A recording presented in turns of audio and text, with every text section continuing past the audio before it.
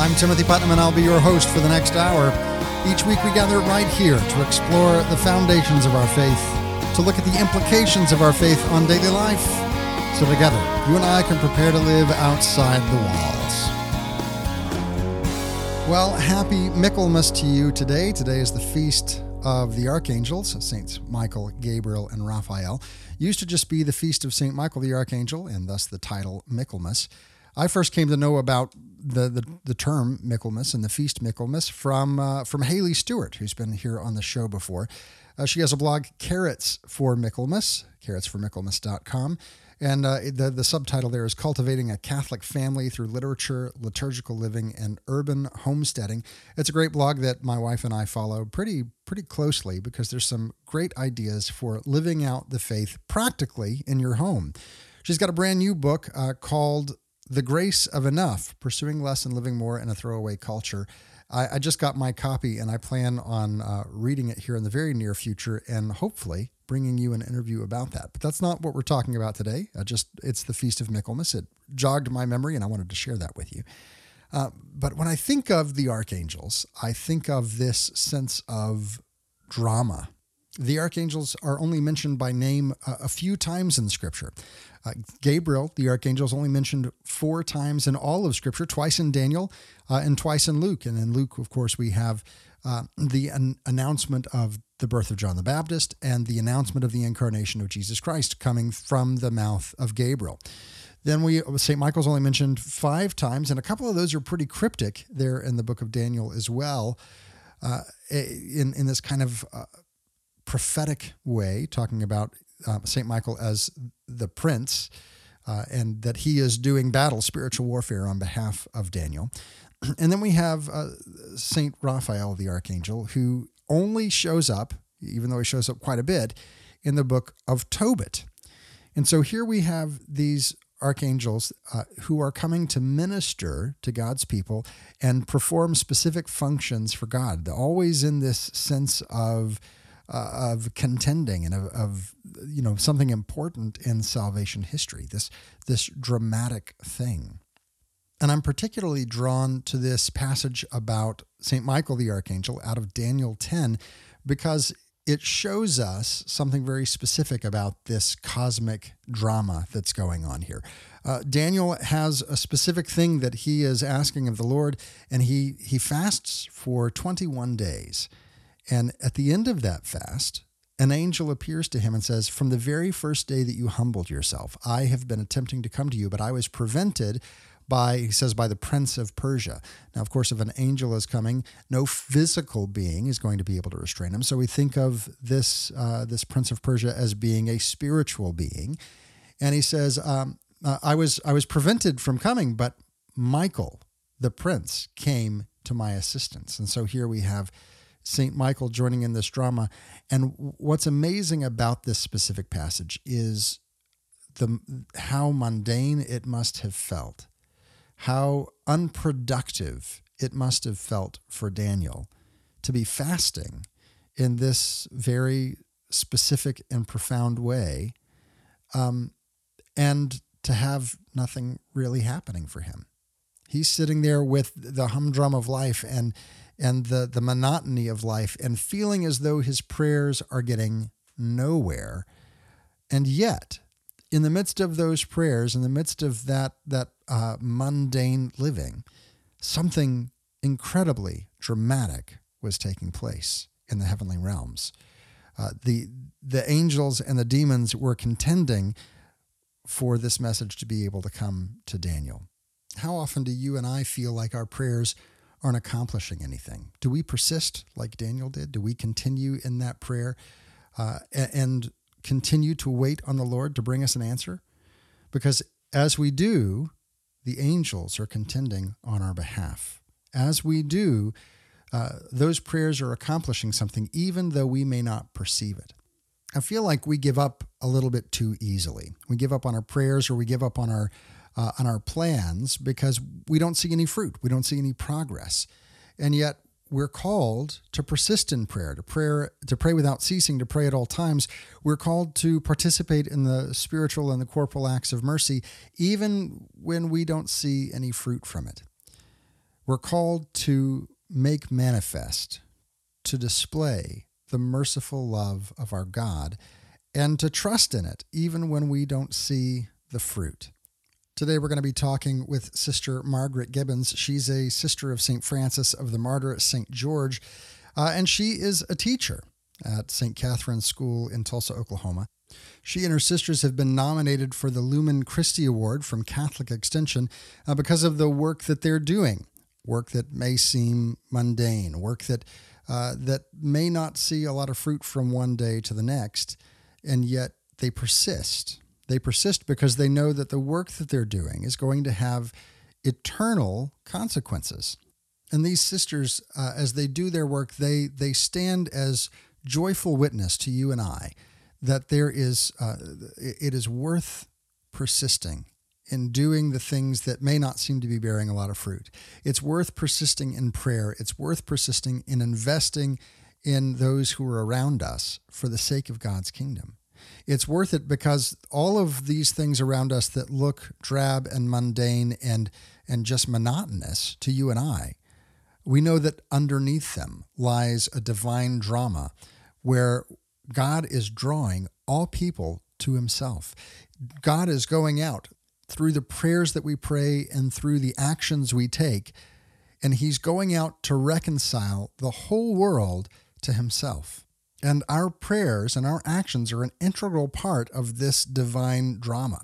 Can you imagine for a moment what would have happened with that whole scenario in the book of Daniel, chapter 10, if Daniel had prayed for 5 days instead of for that full time, praying and persisting in prayer for those 21 days?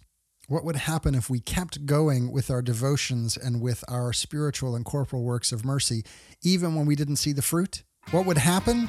I suspect something pretty dramatic. Don't go anywhere. We'll be right back right after this with our conversation with Sister Margaret Gibbons of the Sisters of St. Francis of the Martyr St. George. It's going to be a great conversation. Join us over on social media, facebook.com/StepOutsideTheWalls. On Twitter, the handle's @OutsideTheWalls.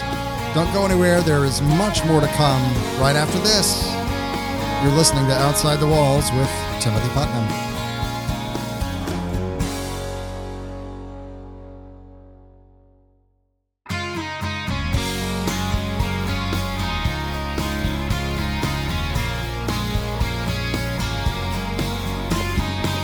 Welcome back to Outside the Walls, where we explore the foundations and implications of our faith on daily life. I'm your host, Timothy Putnam, and today we're talking with Sister Margaret Gibbons of the Sisters of St. Francis of the Martyr St. George, which is just one of the most fantastic names to say, and I'm going to have a fun time saying that throughout the course of this episode. Sister Margaret, thank you for joining us today. You're welcome. Thank you. So I've heard a lot of people talk about the joy of having sisters around, to be able to see them in their habits and to see them in the midst of the community and just standing as kind of a public witness to religious life, and specifically the joy that they exude and express. And when I hear people talk about that, I've got a few people in mind, a few orders in mind that I think of. Of course, my daughter's godmother is a daughter of St. Paul, and I have some other sisters that I'm very fond of. But when I think of just that public witness and the joyful witness and the joyful faces, I immediately think of the Tulsa sisters of St. Francis of the Martyr St. George, because when I was there working at the diocese, anytime there was a major event, a catechetical conference or a pro-life event or something at the cathedral, there the three of you were in all of your splendor. And I'm so pleased to be able to have this conversation with you today. Thank you. Yes, you're welcome. It's a wonderful opportunity. We appreciate it. It's a blessing to be at Tulsa and we love the Diocese of Tulsa, so now, really you've been teaching pretty amazing diocese. You've been teaching there at St. Catherine's in Tulsa for 9 years. This most recently, but when you first started teaching, you said 23 years ago. Your first 2 years were also in Tulsa, so you kind of come full circle. Yes. What was that? So you've come full Sorry. circle. I've come full circle. That's right. Yes. Yes, I did. Yep, because it's my second time. We find a lot of our sisters come to Tulsa, like even as novices. We have an opportunity to come and have an experience here, and then many of the sisters end up coming back again. So yeah, it's really so it's talk great. to me a little bit about what the charism of the Sisters of St. Francis of the Martyr St. George is, and what first drew you into this specific order. Okay. So the charism of our community is to make the merciful love of Christ visible.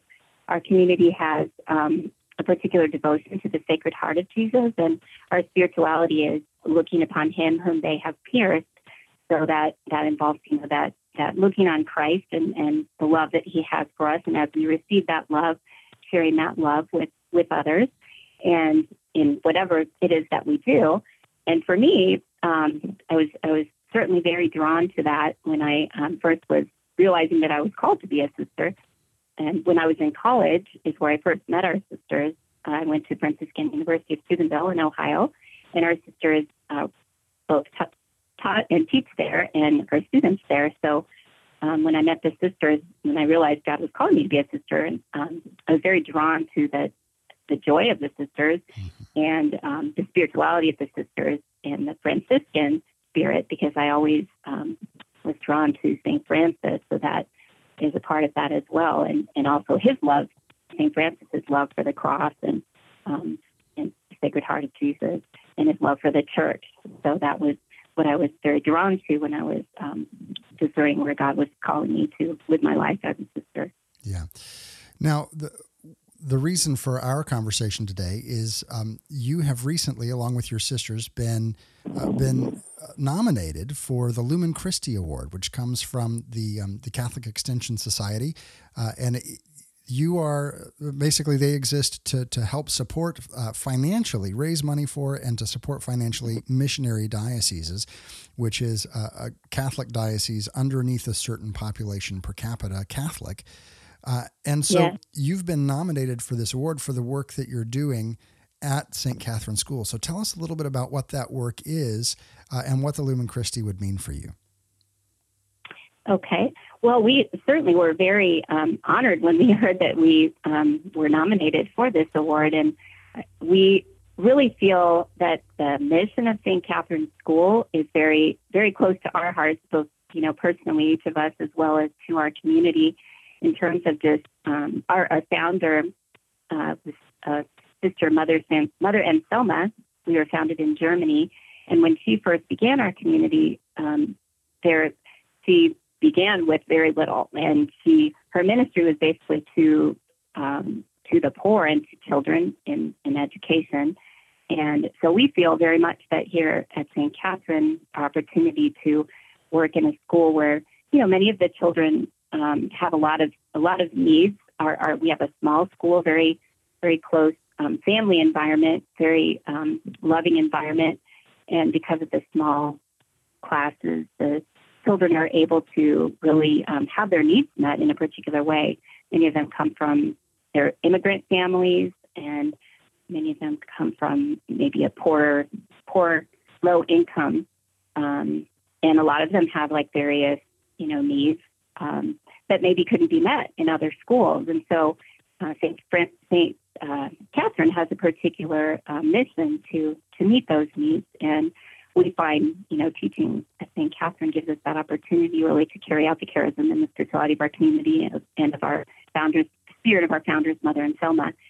And so the Lumen Christi Award really is an opportunity, I think, for us to help to continue that mission of St. Catherine. And the Extension Society, offers an opportunity for some financial assistance through this award that really can help our school in many ways, because we don't have a lot of money and a lot of resources. And so we're grateful for that opportunity to, have that, that the money that they offer to help our mission at St. Catherine. Now, we're talking again with Sister Margaret Gibbons of the Sisters of St. Francis of the Martyr St. George, who teaches in Tulsa, Oklahoma at St. Catherine's School. And you're talking about the nature and the type of education that you do, the type of community that you're in. And it feels very Franciscan because St. Francis himself gave up all that he had, gave up the privilege that he had from his upbringing in order to go out and to experience Christ in the poor as the poor, as he didn't just condescend to them, but he actually entered into that poverty as well to walk alongside them and to show them the glory that comes through Christ. That's right. Yes, that's true, Ed. That's certainly something that we are blessed to be able to carry that on as well. That mission of St. Francis in our school and in our various ministries that our community is able to do throughout the country. So, do you find that the children that you teach are able to maybe identify with you a little bit more closely because of your vows to the evangelical counsels of poverty, chastity, and obedience? Yes, it's really, I would say, because our sisters have been in the school for so many years, our students are very familiar with sisters, and we're in a habit, and our sisters in particular, and they really, I think to them, it's kind of a normal thing, it's just an everyday thing, and it's really beautiful for them to have the opportunity to see us, as sisters living out our life for God and for the church, and also kind of the day-to-day to seeing us, having fun, and sometimes we'll play outside with the kids, and, just some of them have actually had an opportunity to come to our convent and do a little bit of service, helping rake leaves in the yard, and they prayed in our chapel, and they, so we try to be a part of their lives in different ways, and we see them on Sundays at Mass. They're always excited, when they see us at church on Sunday, and so it's really, I think, a blessing to be able to be a part of their lives, and they kind of, in a way, take that for granted because they're so used to seeing us, and I think it's not very common in schools anymore, not as common to have sisters in the school. So at St. Catherine, we always, for all these years, have had at least two or more sisters in the school, so teaching in the school full time. And so that's. Do you find that there's any sense of rivalry or jealousy when a certain grade gets to have a sister as their teacher and the other ones are left out? Is there any kind of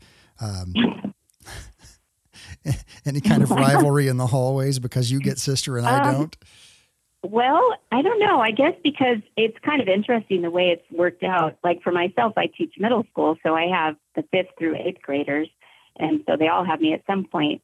And many of them had me as a 4th grade teacher because I taught 4th grade before I taught middle school.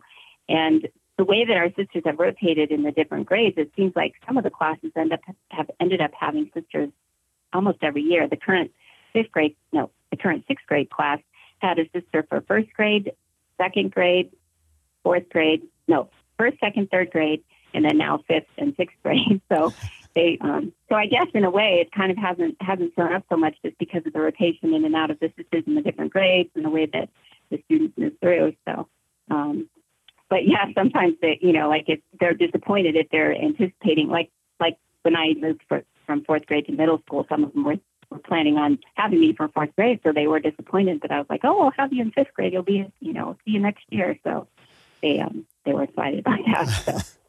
So. And of course, as luck would have it, that's the year that they've waited for you. They come to 5th grade, and then you've moved back to 3rd grade, and there's right, yeah, that happens sometimes. So you mentioned that the order started in Germany, and that the order has now been in Tulsa for 33 years. Where are the various houses located for this order? We have houses in Illinois, where our mother house, our provincial house, is in Alton, Illinois, near St. Louis, and so we're that's where our main location is. And then we also have sisters teaching in Champaign, Illinois, a little further north, and Peoria, Illinois. And, well, not teaching it, we're in a hospital there. And Rock Island, Illinois, we teach there. So there's 3 houses in Illinois. No, 4 houses in Illinois. We have a nursing home in Missouri, St. Louis, Missouri. It's the Mother of Good Counsel home. So our sisters are located there, as well as in a school in West St. Louis, Wildwood. We have a house of formation for young women in La Crosse, Wisconsin. And our sisters teach and our students at Franciscan University in Steubenville, Ohio. So we have a house there. We also have sisters in Kansas. We've done various ministries there. Currently, there's sister teaching in the high school. Well, one sister teaching in the high school, and then working in a grade school. And we have sisters teaching in both an elementary, middle, and high school in Nebraska. Mm-hmm. And so we have several different houses in those, mostly, I guess, in the Midwest, and then, of course, here in Tulsa. So. Yeah. We're talking today with Sister Margaret Gibbons, the Sisters of St. Francis of the Martyr St. George. They've been nominated for a Lumen Christi Award from Catholic Extension. We're going to continue this conversation with Sister Margaret right after this break. Find out more information about the Sisters of St. Francis of the Martyr St. George at altonfranciscans.org. Don't go anywhere. There's much more to come right after this. You're listening to Outside the Walls with Timothy Putnam.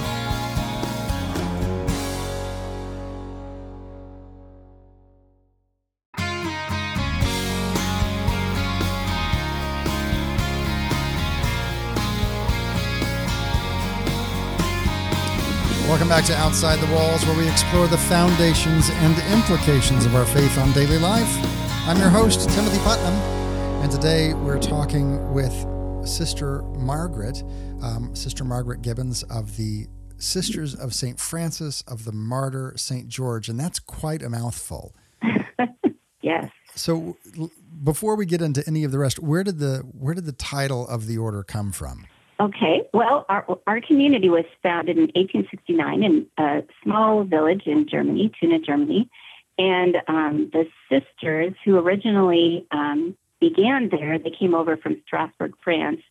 And when they began, they wanted to start the new order. They broke off from their community just because of the location, and it was difficult to communicate back and forth. And they felt called to be where they were there in Germany and saw the need. So when they wanted to start the order, they asked if they requested the name Sisters of St. Francis of the Sacred Heart, but there was already a community with that name, and so they weren't able to take that name. And so the priest, who was also a co-founder of the order, who helped to found our community, he said, well, why don't you take the name of the church where you all first came, which was actually his church. He was the pastor of that church, and that church happened to have been St. George Church.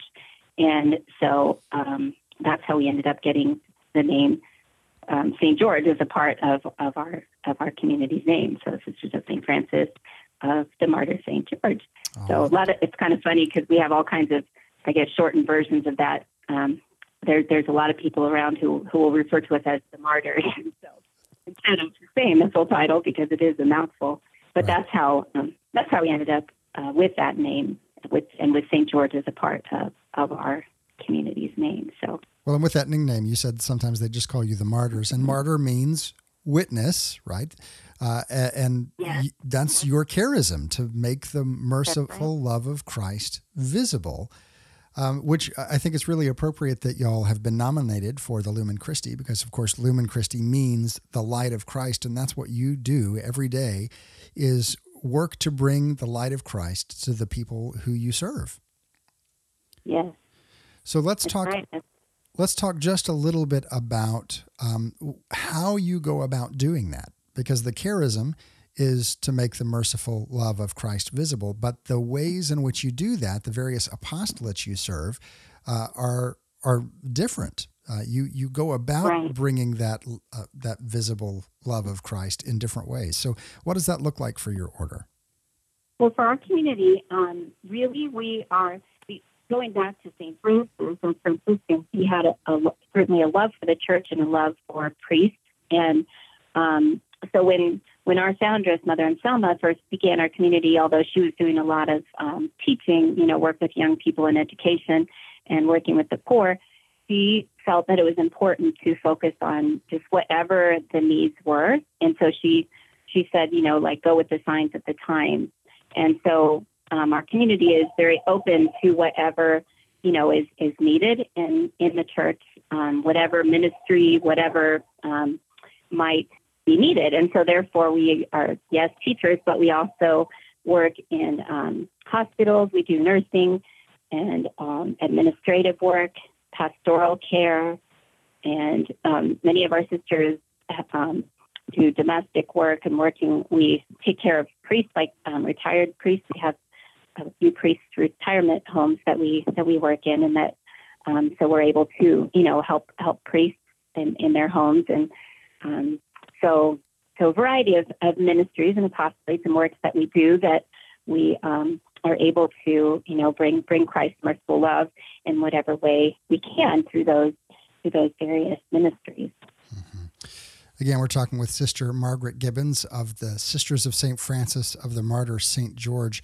And you mentioned, as you were talking about the name, that yes. You have a very specific devotion to the Sacred Heart. Now, I'm personally a convert. I came into the faith in 2011. And so there were a lot of these titles or these devotions or specific saints that I had heard of, but didn't really fully understand the devotion behind it. We've all seen the picture of the Sacred Heart, but what does a devotion to the Sacred Heart look like in specific? And then also, more specifically, what does it look like in your community? Okay. Well, the devotion to the Sacred Heart has gone back a long ways in the church, in the history of the church.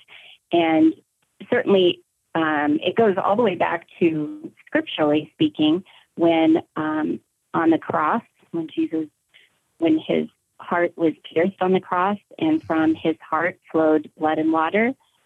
And at that time, certainly that the significance of that, the meaning of that, is just his total self, his love completely pouring out for each one of us and flowing into our lives.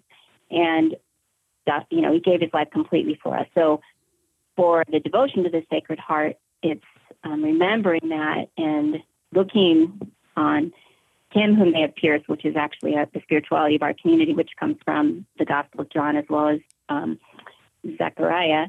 And so as we look upon Christ crucified and we receive his love that's poured out for us from the cross, we receive that love, and then we go out in turn and share that love with others.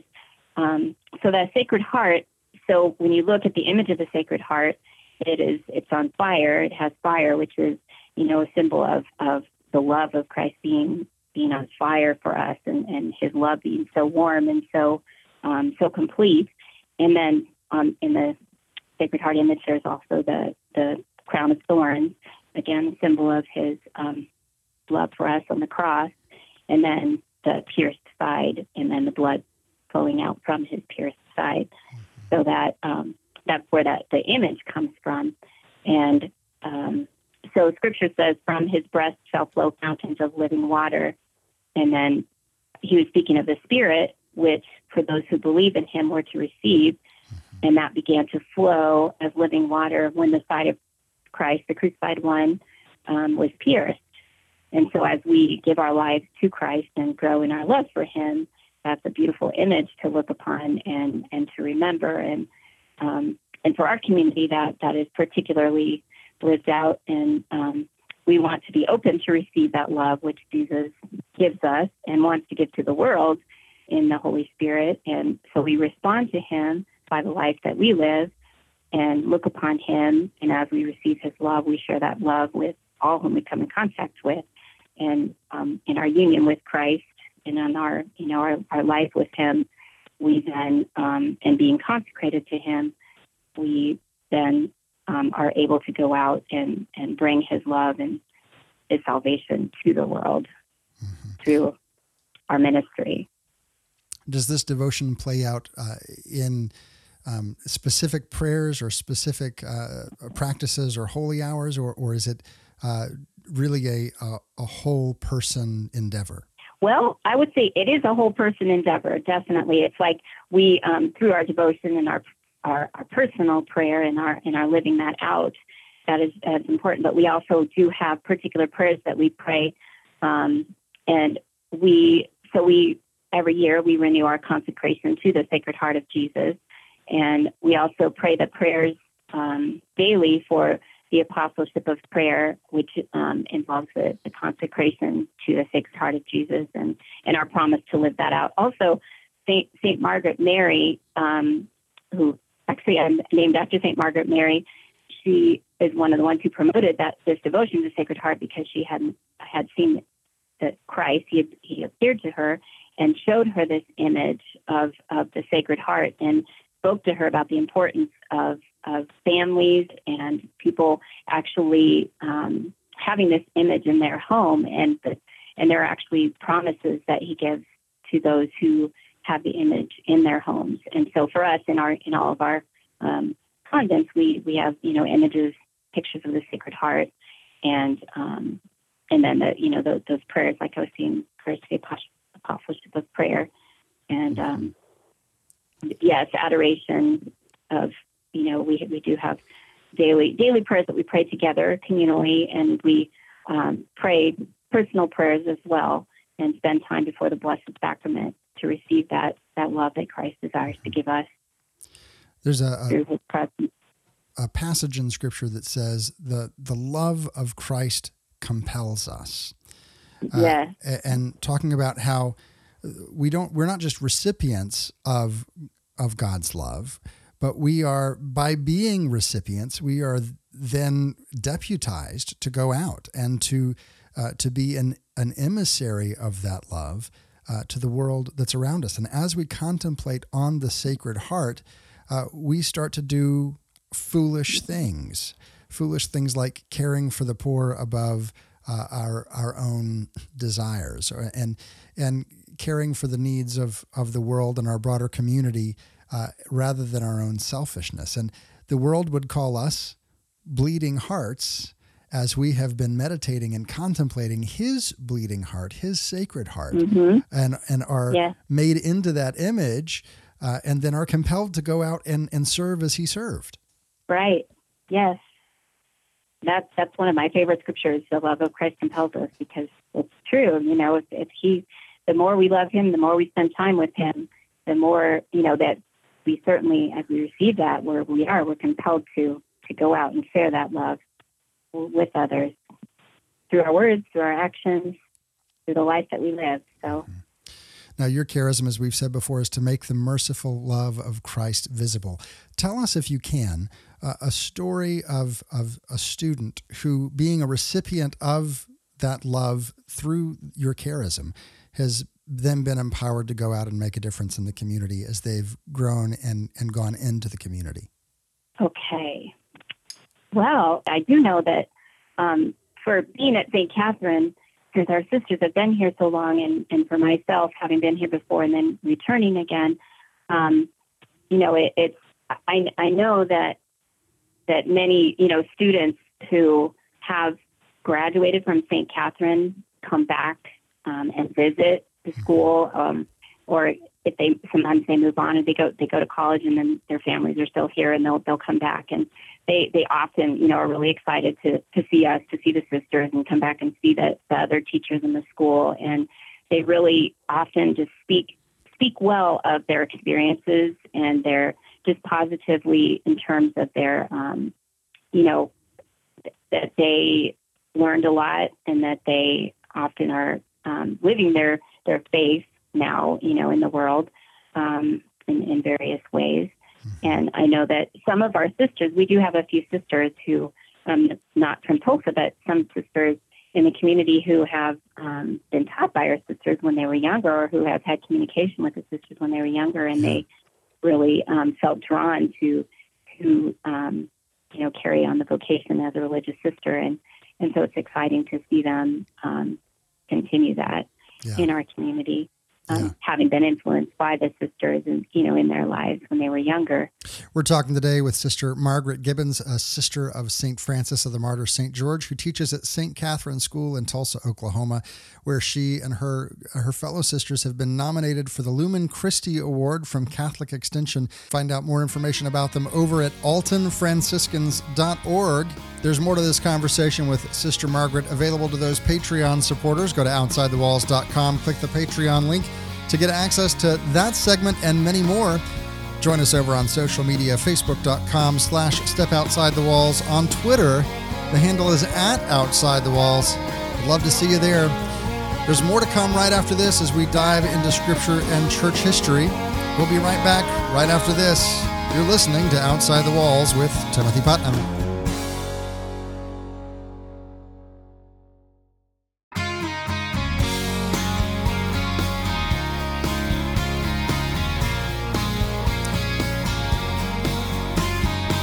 Welcome back to Outside the Walls, where we explore the foundations and implications of our faith on daily life. I'm your host, Timothy Putnam. Today we've been talking with Sister Margaret Gibbons of the Sisters of St. Francis of the Martyr St. George. She and her fellow sisters teach at St. Catherine School in Tulsa, Oklahoma, and they have been nominated for the Lumen Christi Award from Catholic Extension. Find out more information about them at altonfranciscans.org, or find out about the other Lumen Christi nominees by going to catholicextension.org. There's more to that conversation with Sister Margaret available to those who support the show through Patreon. If you go to OutsideTheWalls.com, click the Patreon link, you can get access to that extra segment as well as all the other extra segments we have produced. And if you missed any part of the show or you want to share the show with your friends, have no fear. All of our episodes are archived right there at OutsideTheWalls.com. Today is the feast of Michaelmas, the feast of the archangels, St. Gabriel, St. Michael, and St. Raphael. And as I think about angels and I think about the fact that they are messengers of God, that's their whole role, I think of, again, the charism that Sister Margaret told us about for her order, to make the merciful love of Christ visible. That's the purpose of the angels, to bring that announcement of who God is and God's character and bringing God's message to us, to make the merciful love of Christ visible. That's the whole reason that Christ was here, to reveal to us the love of God. And that can happen in mundane ways, or it can happen in great drama. I think of something that happened at my church this last week. We just started this new endeavor that ties our religious education up with adults and children learning together. But part of that is that there was exposition of the Blessed Sacrament during that whole thing. And so I was running around like a chicken with my head cut off, trying to make sure that everything got done. And at the end of the day, I walked into the room with over 100 other people at benediction, and all the lights were off, and just the candles were lit, and there was this sense of drama that Christ was in our midst. And of course, Christ is in our midst at every Mass, right? He is there. And yet there was something about the way that it was presented in this specific instance, and maybe partially because of how worn out I was from all of the mundane things that had to be done, that it struck me very profoundly to see this majesty with the incense and with all of the candles and with the monstrance lit just so that I was able to stop and to hear the announcement that God was in my midst. I was right there in holy ground. And I think of that as I look at our reading from Scripture today out of the book of Daniel, chapter 7. And Daniel has this vision, and he says, "As I watched, thrones were set up, and the Ancient One took his throne. His clothing was bright as snow, and the hair on his head was as white as wool. His throne was flames of fire, with wheels of burning fire. A surging stream of fire flowed out from where he sat. Thousands upon thousands were ministering to him, and myriads upon myriads attended him. The court was convened, and the books were opened. As the visions during the night continued, I saw one like a son of man coming on the clouds of heaven. And when he reached the Ancient One and was presented before him, he received dominion, glory, and kingship. Nations and peoples of every language serve him. His dominion is an everlasting dominion that shall not be taken away, and his kingship shall not be destroyed. That reading comes from the book of Daniel, and what drama there is in that. And sometimes we just wish, oh God, could we just not see you in that kind of drama? Do we have to be stuck in these mundane actions of our daily life? Can't you just reveal that to us? And of course, he already has. He has here in Scripture, and he calls us to the mundane because this is what's going on in the heavenlies as we walk out obedience. And we hear that a little bit more from this second reading, from a letter written to all the faithful, that includes you and I, by St. Francis of Assisi. It was through his archangel, St. Gabriel, that the Father above made known to the holy and glorious Virgin Mary that the worthy, holy, and glorious Word of the Father would come from heaven and take from her womb the real flesh of our human frailty. Though he was wealthy beyond reckoning, he still willingly chose to be poor with his Blessed Mother. And shortly before his passion, he celebrated the Passover with his disciples. Then he prayed to his Father, saying, Father, if it be possible, let this cup be taken from me. Nevertheless, he reposed his will in the will of the Father. The Father willed that his blessed and glorious Son, whom he gave to us all, and who is born for us, should through his own blood offer himself as a sacrificial victim on the altar of the cross. This was to be done not for himself, through whom all things were made, but for our sins. It was intended to leave us an example of how to follow in his footsteps, and he desires all of us to be saved through him and to receive him with pure heart and chaste body. Oh, how happy and blessed are those who love the Lord, and do as the Lord himself said in the gospel, you shall love the Lord your God with your whole heart and your whole soul, and your neighbor as yourself. Therefore, let us love God and adore him with pure heart and mind. This is his particular desire when he says true worshipers adore the Father in spirit and truth. For all who adore him must do so in the spirit of truth. Let us also direct to him our praises and prayers, saying, Our Father who art in heaven, since we must always pray and never grow slack. Furthermore, let us produce worthy fruits of penance. Let us also love our neighbors as ourselves. Let us have charity and humility. Let us give alms, because these cleanse our souls from the stains of sin. Men lose all material things they leave behind them in this world, but they carry with them the reward of their charity and the alms they give.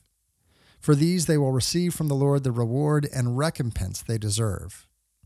We must not be wise and prudent according to the flesh. Rather, we must be simple, humble, and pure. We should never desire to be over others. Instead, we ought to be servants who are submissive to every human being for God's sake. The Spirit of the Lord will rest on all who live in this way and persevere in it to the end. He will permanently dwell in them. They will be the Father's children who do his work. They are the spouses, brothers, and mothers of our Lord, Jesus Christ. That reading comes from a letter to all the faithful by St. Francis of Assisi. And in this reading, we get the sense of the mundane aspects of life, of being the servant, of giving alms to the poor, of making the merciful love of Christ visible in every way possible to us. And the saints had this uncanny ability, and St. Francis, of course, had it in spades, of being able to see through that mundane life, to see through the humility of a life of a servant, and to see the inherent drama behind it. For St. Francis, there was no distinction between that reading that we heard of God's majesty and glory, sitting on a throne of fire, served by myriads upon myriads, and him serving the poorest of the poor and living in a cave. There was no distinction for him between the glory of one and the glory of the other, because he was able to see with the eyes of faith what this mundane life of service, of giving oneself for others, what it was actually accomplishing. Oh, that you and I would be able to have the eyes of faith that St. Francis had, that he could see the immense and immeasurable glory of God in service, that he could see the drama of salvation occurring through these little acts of obedience that he was going through. That's my prayer for you and I today, is that we would get a sense of the drama of salvation that wasn't just completed on the cross, but that is continuing to be completed on the cross right now, that is continuing to have effects all around us, that we are still living in the midst of that drama, that unfolding drama of salvation that was accomplished by Christ on the cross, but that you and I participate in through our prayers and through our acts of service. So I encourage you this week, spend some time in prayer, and specifically in that prayer, ask for those eyes to see.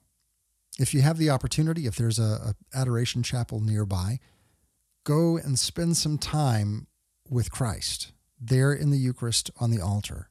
This same Christ who was the Word of God by which all things were created, this Christ who took on human flesh and human frailty in the womb of Mary, this same Christ has offered himself to us completely as our spiritual nourishment through the Eucharist. So go and find an adoration chapel and sit there in front of him. Maybe pray a rosary, maybe just sit in silence, maybe read a little bit out of Scripture and wait, like Daniel waited. Wait for the revelation that God will give you. Wait for that picture of the cosmic drama that currently is unfolding in your life and in the lives of those around you. That's all the time we have for today. Today's show is brought to you by Rodney Moxley and all those who support the show through Patreon. Patreon supporters get extra segments with all of our guests. Go over to OutsideTheWalls.com, click the Patreon link, and join their numbers. Join us over on social media, Facebook.com/StepOutsideTheWalls. On Twitter, the handle's @OutsideTheWalls. Until next week, may the Lord bless you and keep you. May the Lord make his face to shine upon you and be gracious unto you. May the Lord lift up his countenance upon you and give you peace.